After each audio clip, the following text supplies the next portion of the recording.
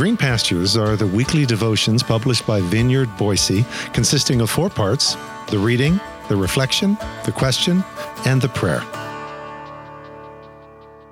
Green Pastures for Tuesday, October 11th.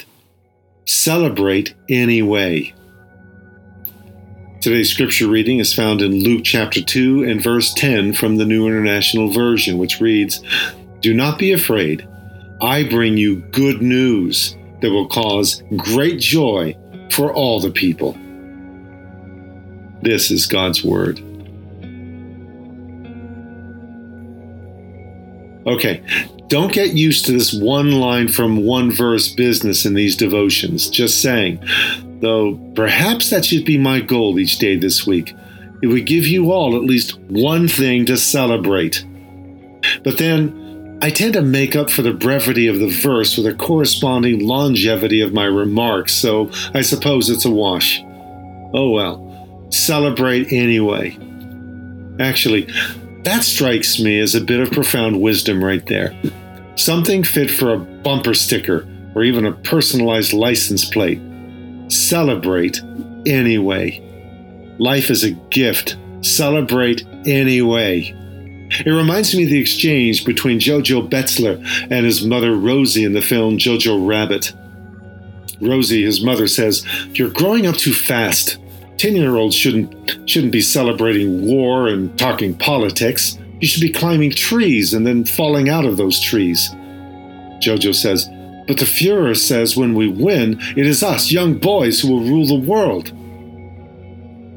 Rosie, his mother, responds, "The Reich is dying. We're going to lose the war. And then what are you going to do, Life is a gift.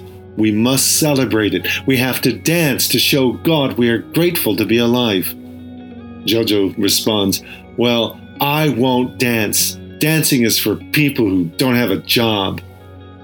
His mother Rosie responds, "Dancing is for people who are free. It's an escape from all of this." Life is a gift.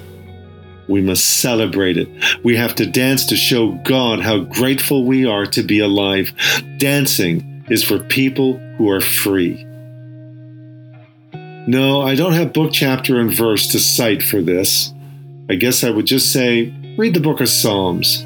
Or go back and listen to that angel heralding over that first Christmas. Don't be afraid. I bring you good news that will cause great joy for all the people. Sure, Rome is still a great iron beast devouring the earth. Sure, Mad Herod the Great is still king, and this sleepy little town rests in the shadow of one of his many mountain fortresses. That would be the Herodium. Celebrate anyway. For to us a child is born, to us a son is given, and the government will be upon his shoulders. Let all Caesars and Herods and kings and lords take note. And he will be called Wonderful, Counselor, Mighty God, Everlasting Father, Prince of Peace. This is the good news that causes great joy for all people. Think on that. The evangel at the heart of all claimed evangelicalism has nothing to do with any political movements to restore or advance national fortunes, and everything to do with good news that causes great joy for all people. Perhaps we've all been growing up a bit too fast. Perhaps none of us should be celebrating war and talking politics. Perhaps we should all be climbing more trees and falling out of those trees.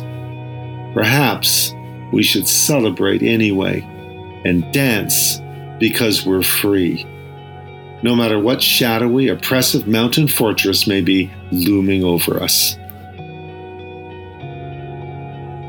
So as you pause for a moment of personal reflection and prayer, ponder, what do you have to celebrate in this moment?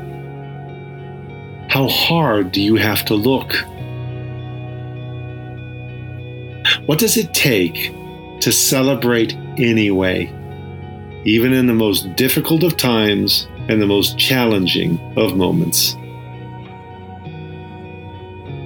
Lord, you were a man of sorrows, acquainted with grief. Yes, but angels sang at your birth, with all creation joining in the chorus, even as you are now anointed with the oil of gladness. Pour this anointing out on us. We too know the sorrows. Now acquaint us with the joys.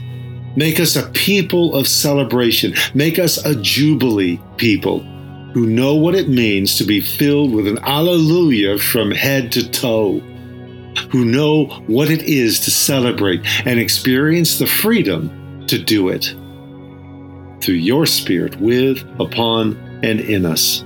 Amen.